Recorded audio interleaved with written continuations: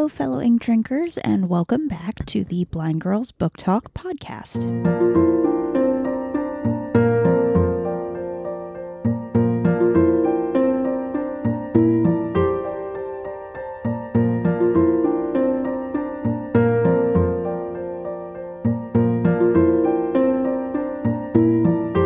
My name is Aria, my sister's name is Belle, and we would like to welcome you to today's bonus episode of the podcast. So today, of course, is Christmas Day, so for all of you out there who celebrate Christmas, Belle and I would like to wish you a Merry Christmas.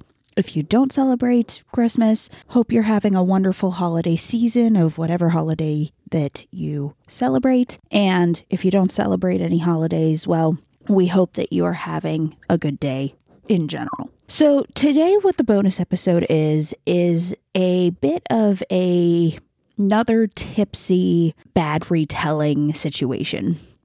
So let me explain. When Belle and I recorded the Christmas Carol episode, we actually had planned to do 3 different Charles Dickens Christmas stories. However, I was having a hard time editing it down because I thought a lot of my drunk ramblings were very amusing. So because of that, what I decided to do is I decided to split out the other 2 stories from the original episode and put them into their own bonus episode instead. The 2 stories that we are going to be covering are Charles Dickens' The Goblins Who Steal a Sexton at Christmas, and then we are also going to be covering A Cricket on the Hearth. Of course, as with all bad retellings, spoiler warnings, spoiler alerts, and of course, as we stated in the previous Tipsy retelling, we are of legal age. If you're of age and you're going to have a beverage along with us, feel free to, but drink responsibly. Don't drink and drive, all of that kind of stuff. So without further ado, welcome to another Tipsy bad retelling. It's okay, we'll move on. Okay, so the next one. The goblins, they steal a sexton at Christmas. Now that sounds real wrong. But I looked it up, guys. Guess what a sexton is? Okay, they're like a gravedigger. They're like a church caretaker / gravedigger. That's what they are. Didn't know this? No, because I thought it was like a thing that you put on a ship to like look at stars or something. Well, I mean, yeah, that's also a sexton. Yeah, so I was really confused. I'm like, why are we talking about goblins stealing a thing that should be on a ship? And then there's like some dude already in the beginning. Like, I was real confused. But I looked it up so I could understand. See, this is what you do, guys. You look up things so you can understand. You need to not give life advice when you're tipsy. I give the best life advice when I'm tipsy. Oh, boy. Anyway, okay, the story. So there's a dude. He's a sexton, obviously, and his name is Gabriel Grubb. Now, that's a real weird name, but, like, we'll go with it, because Dickens was probably drunk when he named him. So Gabriel Grubb, he's kind of like Scrooge. Like, he doesn't like fun things. He doesn't like people being happy. He's just kind of like, he's real upset. And he has to go out and dig a grave on Christmas Eve because I guess somebody died. Nobody really says why, but he's like adamant that he has to get this grave dug. And so I don't know where he's living, but like he's living somewhere else that's not the church. And so he like goes walking through the town and he sees some little boys being all excited about Christmas and he's like bah humbug, but he doesn't actually say that, but that's what he's like. And then there's a little boy who's like singing Christmas carols and he like hits him upside the head with a lantern and that's real rude. But like, I don't think that's, well, I guess that is kind of the point. But anyway, so Lantern Kid like has a concussion and Gabriel Grubb is super happy that he gave Lantern Kid a concussion. I think that's how that goes. Anyway, oh, he also like is walking around thinking about like chicken pox and stuff because he doesn't want to be happy. Anyway, so he finally gets to the graveyard. He gets to the graveyard and he starts digging this grave and he's just like, la-di-da, I'm drinking alcohol and digging a grave and, you know, I'm living my life and having the best Christmas I can, which to each his own, but like that's real weird. But anyway, So as he's like finally getting close to being done with this grave, and he crawls out to like take a break, and all of a sudden he's like talking to himself, and then all of a sudden somebody answers him, and he's just like, what? And he looks up, and there's like this goblin dude just sitting on a gravestone, and Gabriel Grubb's like, who are you? And the dude like doesn't answer, and the dude is pretty much saying like, who's a jerk? And a bunch of voices are calling Gabriel Grubb. Who do we want to kill? Gabriel Grubb. And then all of a sudden, a bunch of goblins come streaming out of the church because apparently they're not like demons that can't be on holy ground. They can. And they come streaming out of this church. And they're playing hop frog with each other and with the graves, and they're like dancing and having a good time. And Gabriel Grubb's freaking out. Like, he's having a bad time. And well, I would assume he's having a bad time. And the main goblin who was like talking, apparently he's the king, but like he's not wearing a crown, so like it's very confusing. But anyway, so finally, the Goblin King is like, who are we dragging off to our lair? And they're like, Gabriel Grubb. And they like grab him and they like pull him, I think maybe into the dug grave. Who knows? But like, or they teleport. I think they teleport, actually. I think that's what happens. And so they teleport to the Goblin Lair, which is like this cave. And the Goblin King is just like, dude, I'm going to fix you because I'm going to. And Gabriel Grubb is like, what are you talking about? And so the Goblin King starts, somehow he makes this magical smoke. In my head, he makes magical smoke by smoking something. But like, not really. I think he just like throws some crystals up in the air and like it makes smoke. And in this magic smoke, it shows Gabriel Grubb all the like the best things of humanity. That Gabriel Grubb is just like, I don't want anything to deal with it. And when Gabriel Grubb is just like, I don't think that's a good thing, all the goblins kick him in the head. So like, he probably has a concussion. But regardless. Oh, I think they kick him in the shoulders too. But he probably has a concussion. And so the Goblin King just keeps showing him all this good stuff. And finally, Gabriel Grubb is like, you know what? You're right. It's good stuff. They brainwash him, essentially. So then Gabriel Grubb wakes up. And Gabriel Grubb wakes up, and he was outside the whole time in the cold. Like, and he had an empty bottle of alcohol by him and his shovel on the other side. And he's just like, did that really happen? Did I just dream all that? And he's really sore in his shoulders and his head. And he's just like, no, that really happened. I can feel their kicks. And I'm like, no, dude, like you dug a grave in the frosty winter ground and you're probably sore. And it was probably all a dream, but that's okay. Like you do you. If it makes you a better person, I'm not going to take that away from you. And so he runs off into the distance, never to be seen again. Until he's like 90 and has like glaucoma and comes back and it's just like, this happened to me. But he was like a living legend for like a hot minute because nobody knew what happened to him. He just like disappeared and everybody's like, what happened to him? Also in the beginning of the story, when they were talking about sextons, they were talking about another sexton who like, he was mute, but he liked to sing. And I have questions. But anyway, that's not the point here. The point is Gabriel Grubb changed and that's good for him, even though he was probably drunk. The end. Okay, here's an actual kind of short summary of the goblins who stole a sexton. At Christmas. Yep. So it takes a lot of inspiration from the Christmas Carol. Dickens kind of put the two hand in hand. So it is about a gravedigger that hates Christmas, gets kidnapped by goblins while digging a grave, and then they help him get into the Christmas spirit. Yes, I just said that. That's what I said. Sure, sweetie. Okay, well, anyway, so that was that one. I didn't like that one as much because, like, Scrooge is iconic. Gabriel Grubb's, like, a wannabe. And, like, you know, we just don't like him. Yeah. He doesn't go here. He doesn't go here? No. Okay, so last one. Now, the last one's Cricket on the Hearth. Now, this one is, like, one of Belle's favorites, and, like, I wanted to read it. I really did.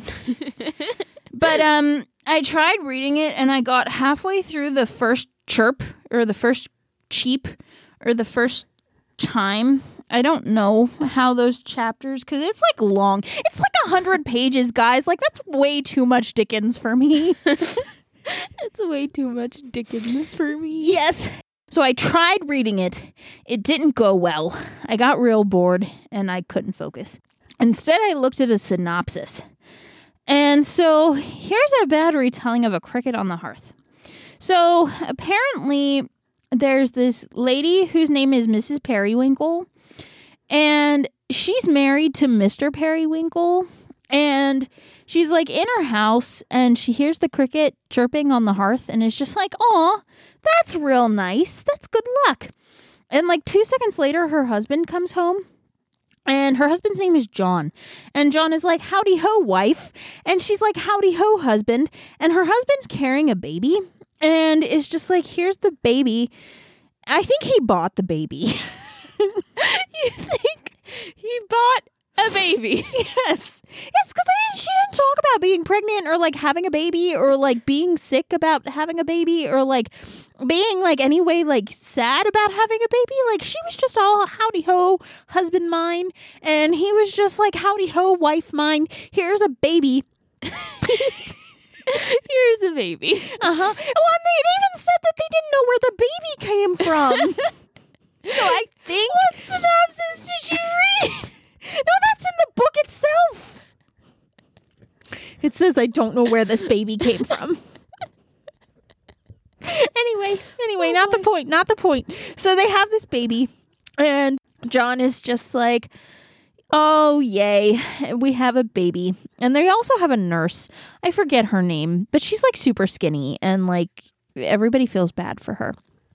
But anyway, he also brought home a wedding cake for like these toy makers that they know. And like, I'm real confused about the toy makers because it makes it seem like they get married, but it also seems like it's two guys. So like, I'm pretty sure gay relationships didn't really fit in Dickens's time, but like, if they did, I'm all for it. Like, let them be gay, you know?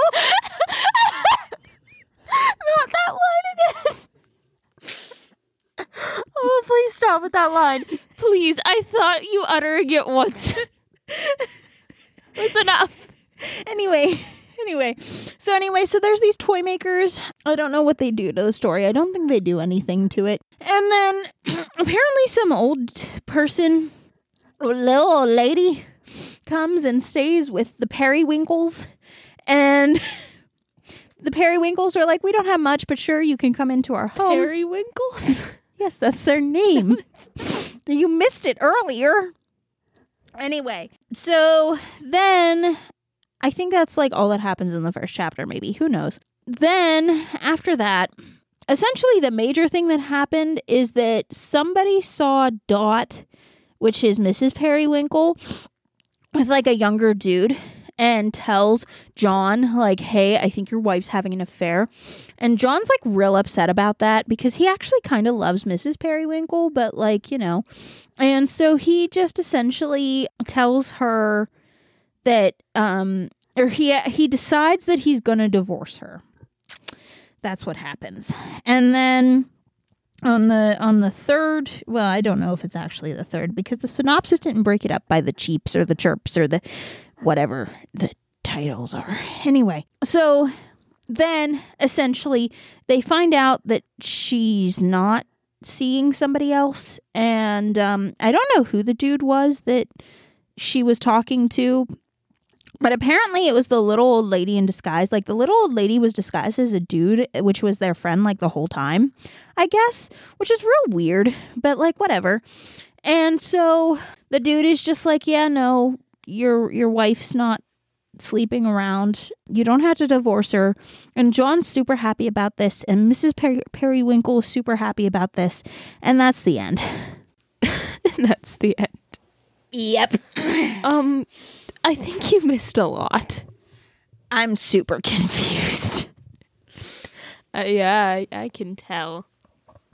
So you got John, a carrier who lives with his young wife, Dot. their baby boy, and their nanny.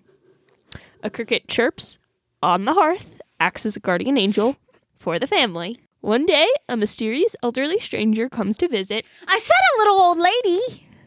Well, elderly stranger. Comes to visit and takes up lodging at their house for a few days.